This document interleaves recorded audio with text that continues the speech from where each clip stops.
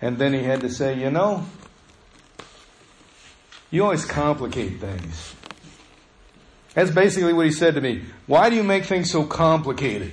And I said, God, I don't make things complicated. I just think about them a lot of different ways before I do anything. And he said, why don't you just listen to me and do it? Well, God, I got to make sure it's the right time, the right place, if I have the ability, And he said, quit complicating it. I tell you, you're ready. I know you.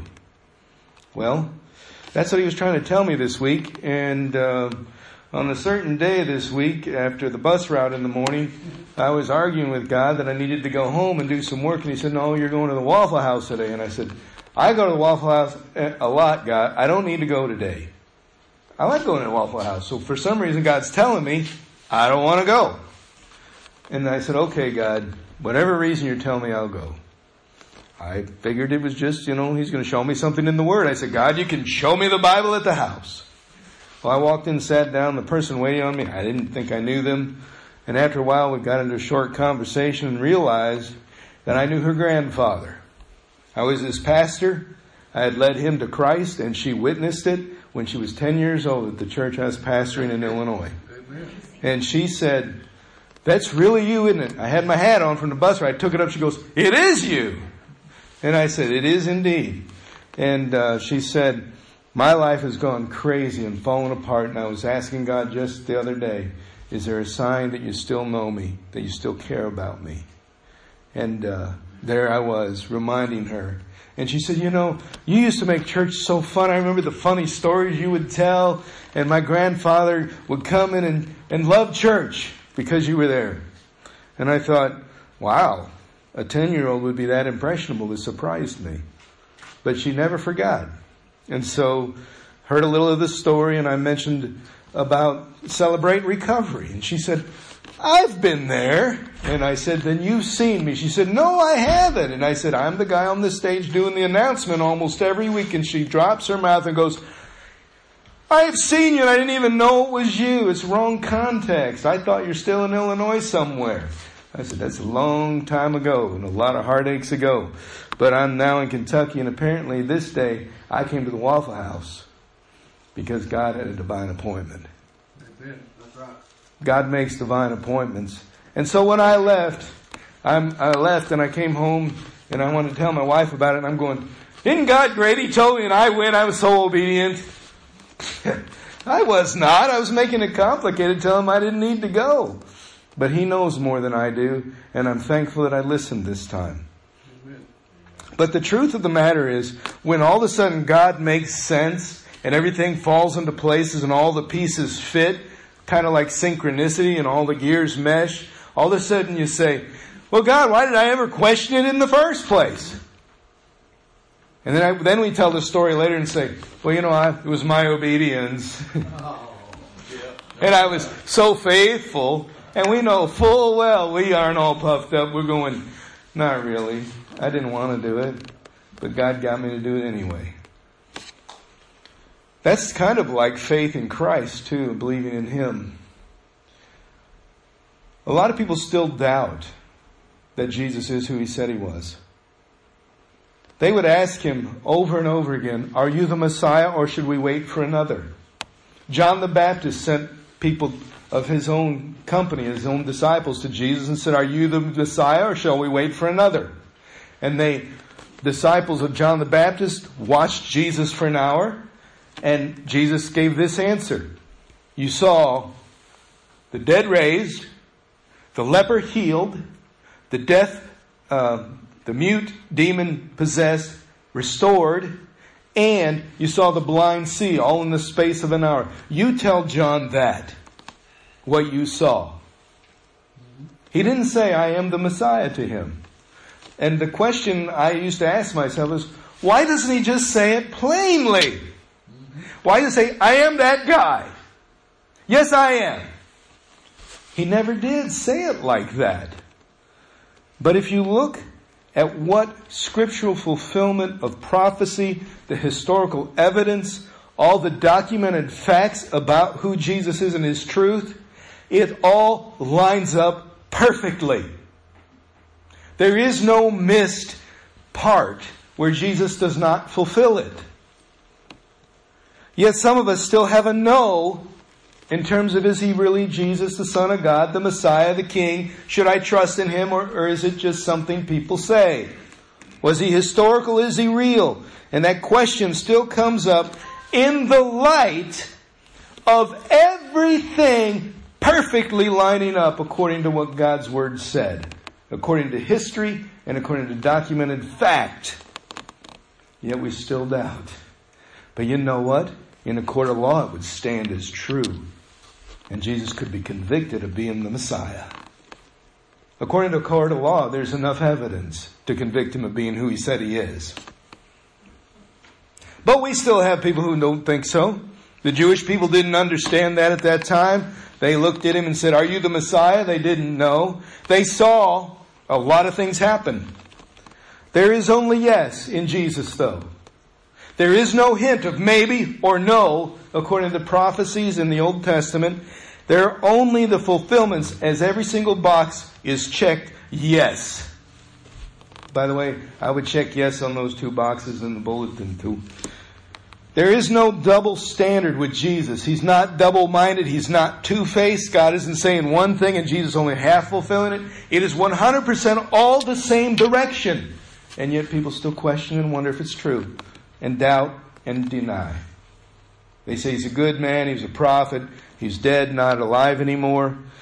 But I'll tell you why Jesus did not tell John the Baptist who he was plainly.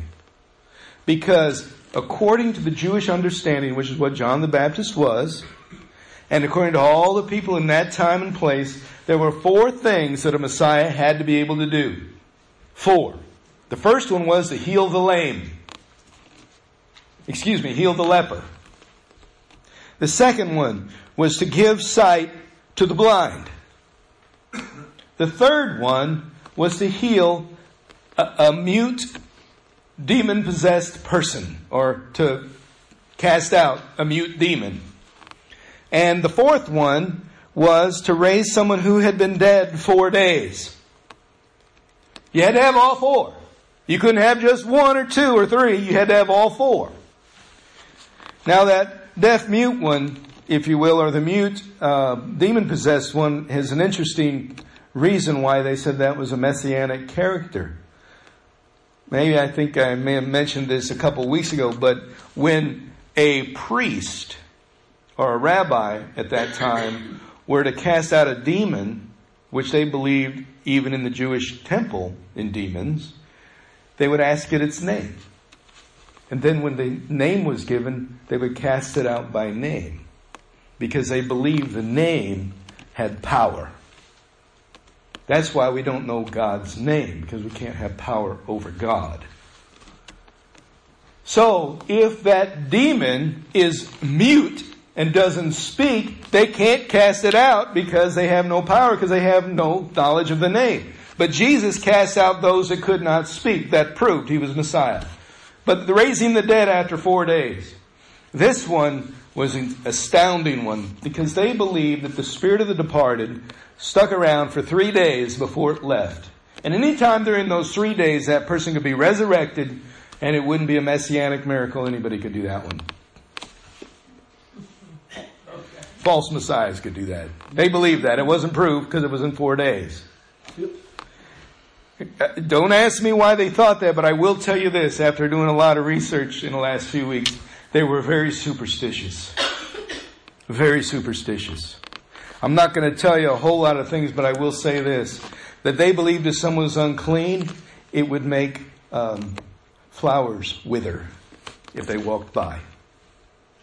That food would rot if someone was unclean and came near it. If you touched an unclean person, it meant you would get their disease, because you were now ritually unclean. That's what they believed. Completely, totally nonsense, some of it, because of what we know about how diseases are spread and things like that. But their ideas were strictly held, and they protected themselves by not touching anybody unclean or who was not a Jew. True. Very true. So, there are 2 other things about the Messiah that they believed and still believe, and the Jews are still looking for in their Messiah. And the first one is that it would be a suffering Messiah. A suffering Messiah, one that would be afflicted, wounded, hurt, bruised. They believe there would also be a second Messiah, a victorious Messiah, one that came with triumph to bring all the Israelites and all the Jewish nation into victory as their king, as their Messiah. So they thought there were two Messiahs. We know from Isaiah 53 that there is indeed a suffering Messiah. Maybe you've heard these verses.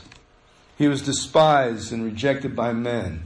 The Jews believe this speaks to the Messiah, a man of sorrows and acquainted with grief. And we hid, as it were, our faces from him. He was despised and we did not esteem him. Surely he has borne our grief and carried our sorrows. Yet we esteemed him stricken, smitten by God, and afflicted. But he was wounded for our transgressions. He was bruised for our iniquities. The chastisement for our peace was upon him, and by his stripes we are healed. And we, like sheep, have gone astray. We've turned everyone to his own way, and the Lord has laid on him the iniquity of us all. Does that sound like Jesus to you? The Jews said, we're looking for one like this, who was oppressed and afflicted, yet he opened not his mouth, like a sheep led to slaughter, or a lamb, and as a sheep before its shearer is silent, so he, this Messiah that they are still waiting for, opened not his mouth. Yet we know Jesus did every last one of those. Every part of that fulfilled in Christ. We wonder then why they can't see that, why they refuse that, and they just can't accept Jesus for some reason. But there's some more boxes they're looking for to be checked off that they still don't understand. Oh, if they would just see it. All the signs are unmistakably correct that Jesus is the Messiah. There is no question in any of it whether or not Jesus did it. Even to the point of riding on a donkey, the people praising him and saying, Hosanna, blessed is he who comes in the name of the Lord, when he entered into Jerusalem that Palm Sunday, the first Palm Sunday. All of this fulfilled the Scripture. When he died at 3 p.m. and the shofar signified that the Passover lamb had been accepted for the Jewish feast of Passover, that it was over and the feast was done and they could resume their non-Sabbath activities. They blew a shofar at 3 p.m. At the second, Jesus said, it is finished. Amen. It all lines up. All the feasts in the Old Testament, there are 7. He's fulfilled 4 of them with 3 to come. Completely filled them. And yet they still, and even people who are not Jewish, but American and Islam, don't think he's the one. And they can't put their faith in him. Why do you harbor doubts about Jesus? Why would anyone? In John 11, where he's talking about the death of Lazarus and where he proved his messiahship after raising Lazarus for 4 days, at the very beginning of that chapter, he has an encounter with the disciples far away from where Lazarus has been sick. And his sisters send for Jesus. And it says it like this in John 11. A certain man was sick, Lazarus of Bethany, the town of Mary and her sister Martha. It was that Mary who anointed the Lord with fragrant oil and wiped his feet with her hair, whose brother Lazarus was sick.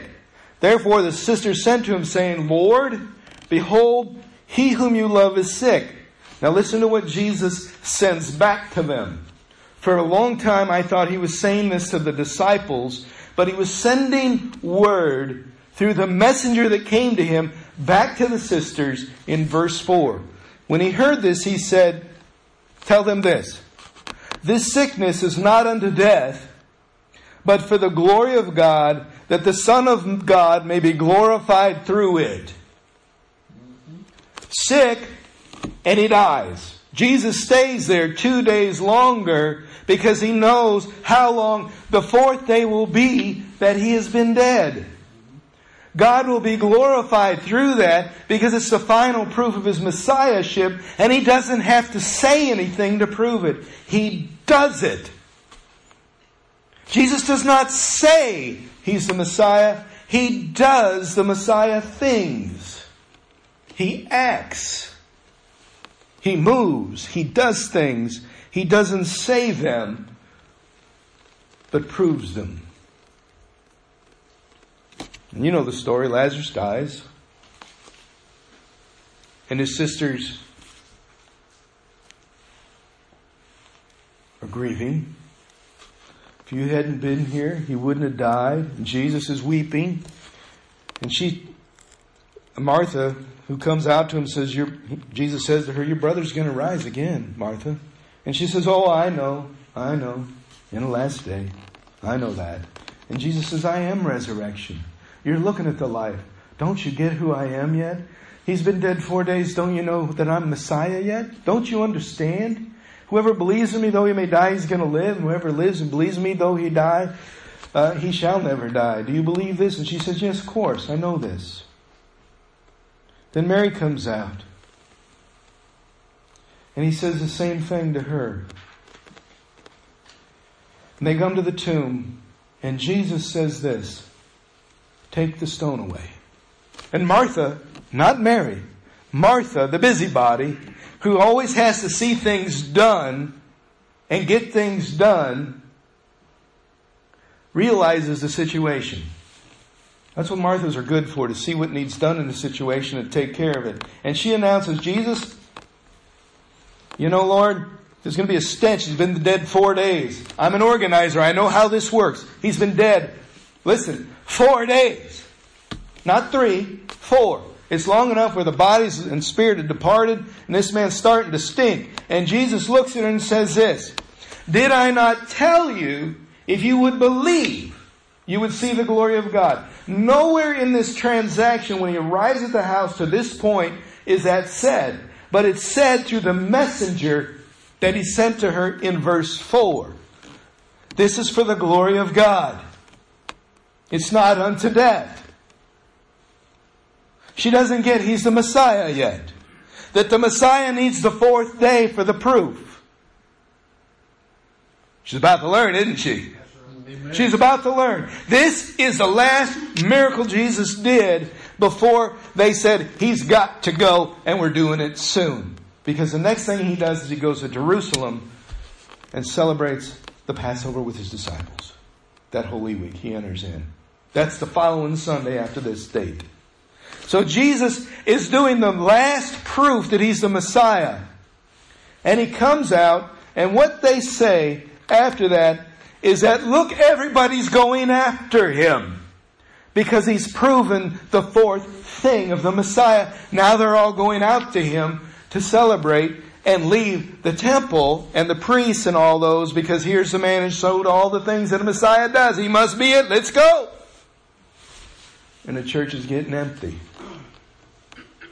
Because here's a man who says he's the Messiah, doesn't say he's the Messiah, but does Messiah things. And those in the church say, we're church people, we don't do anything godly. We just give you rules, regulations. Jesus said, if you believe, you will see the glory of God. He doesn't just say it to them. He says it to you, and he says it to me. If you believe, you will see God's glory. And he doesn't mean one day in the future at the resurrection on the last day. He means the day you believe.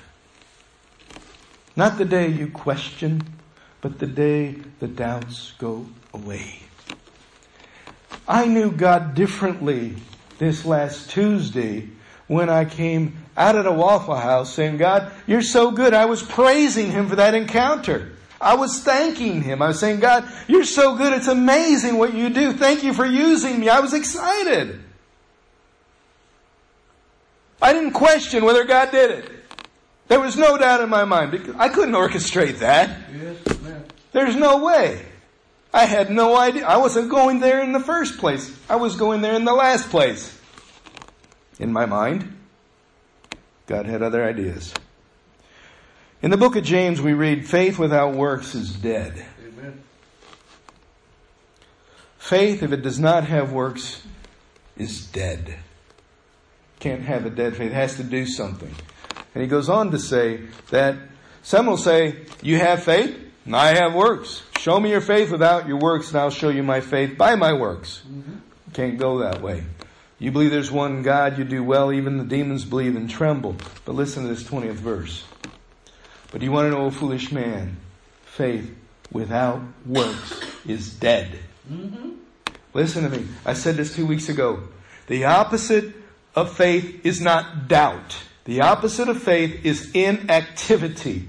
The opposite of love is doubt. If you don't love God and trust that He is who He is, you doubt and you don't believe. If you don't believe God loves you, you have doubts. But if you have faith, you act. If you don't have faith, you do nothing. If you don't believe Jesus is Messiah, you're not going to act on it. If you believe He is, you're going to base your life on it. It's action. So this, according to faith, the first act of faith is to take God at His word. Amen. The first step of faith, take God at His word. Don't add to it, don't subtract to it, don't argue with it, just go and do. Whatever He says, take it as gospel from the mouth of God.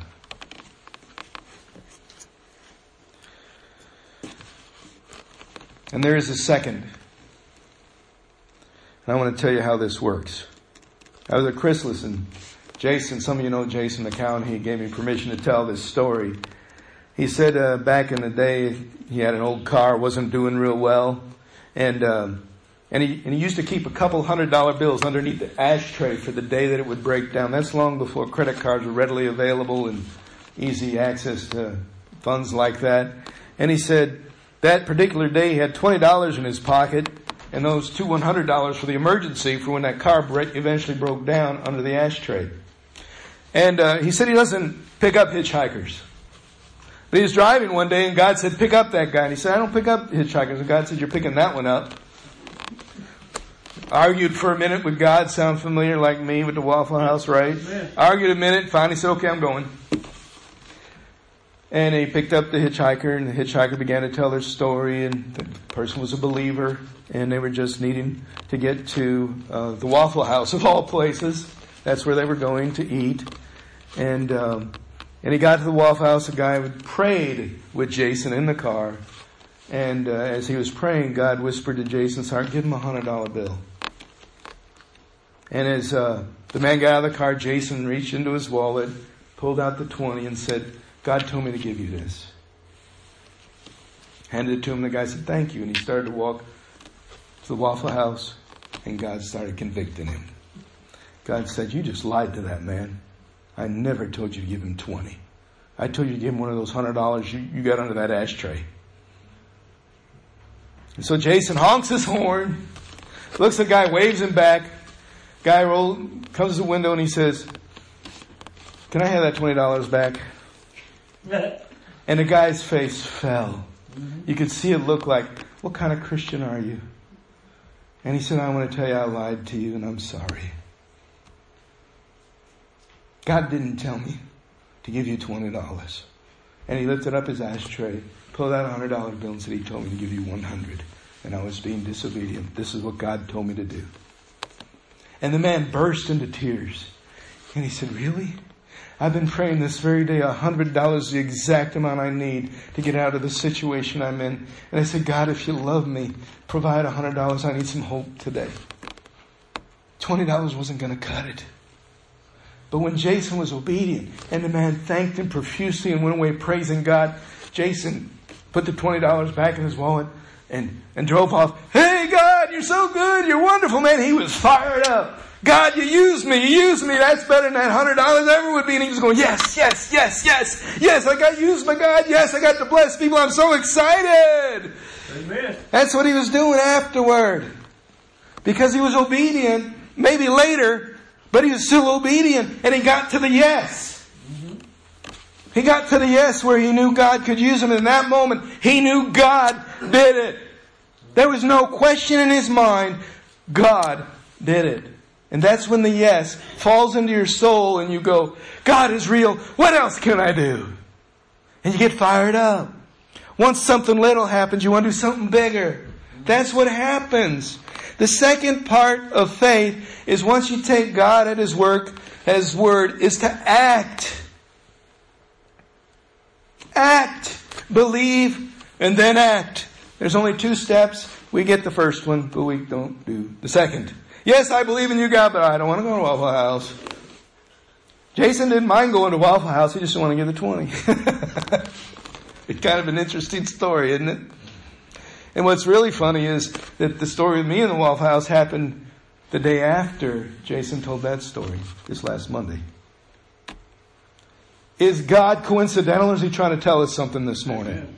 Do you think He's trying to tell us we're looking for yes? Mm-hmm. Obedience comes before the blessing. God wants to know that you're more interested in faithfulness and loyalty than you are in the reward for it. That He wants to know you'll serve Him regardless of the outcome.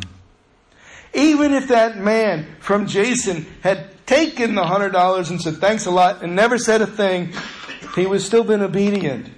But God blessed him by the man's gratefulness and Jason being an answer to prayer. And I was an answer to prayer Tuesday. Amen. But the story doesn't stop there. Because a lot of people who are broken need hope. Mm-hmm. And I invited her to celebrate Recovery Friday. Mm-hmm. Well, apparently broken people know broken people. Amen. And she brought a row full with her. She brought hope to others because God brought hope to her that day. She was giving up until that day, and now she was spreading the news that God still is. Amen. From a hopeless person to a messenger in an instant. That's what happens when your yes from God falls in place to obedience. You're going to struggle until you come to yes in what you do. You're going to argue with God, debate it. Does it make sense? But when you seek to glorify Jesus and the opportunity to see His glory and God's glory, when you seek that, the opportunities will increase in frequency and in scope. They will. Because God wants to use people to bless others, and He will bless you for doing it. But He won't do it just for you to get the blessing. He does it because you're obedient and say yes. So today I'm going to ask you to ask God to use you for His glory. And keep surrendering to Him until you get to yes, without the doubt. And if you believe, as Jesus promised in John 11, you will see God's glory. What did the scripture that Ginger read for us today say? Wondered when I'd get to that, didn't you? Well, listen to it now. As God is faithful, our word to you is not yes and no. For the Son of God, Jesus Christ, who was preached among you by us, by me, was not yes and no, but in Jesus was yes. Amen. For all of the promises of God in Him are yes. They are fulfilled. And in Him, amen, as in so be it. It's established to the glory of God through us. Now He who establishes us with you in Christ has anointed us is God. Amen. And He has also sealed us and given us the Spirit in our hearts as a guarantee. So you know when you've done it and God's done it through you, the Spirit has sealed that moment and you know it's from God. Don't stop till you get to yes. Amen. Don't stop until you feel the freedom that God is pouring through you that's going to transform the world around you. Jason was one person. I am one person. But my one person had some more people getting hope this last Friday. And they know more people who need hope. But you will not share hope if you don't find it. And when you get that yes and all the boxes inside of you are checked, you go, God, why did I ever doubt? Why did I ever doubt? I can't tell you that your yes is your yes. I can tell you your yes is God's yes. They're promised as yes, and He is the true and only Messiah. As I started this out, I talked about I make things complicated. It's not hard. Jesus is Messiah. I'm not. He runs it. Not me. Amen. I need to stop complicating things. Maybe you do too. So I'm going to let go of the no's and try to strive for God's yeses in all that I do. And I'm going to challenge you this morning that if you're still not at those points of yes to God, where the doubts are still present, that you keep pressing through and say, God, I'm going to believe until I get to yes.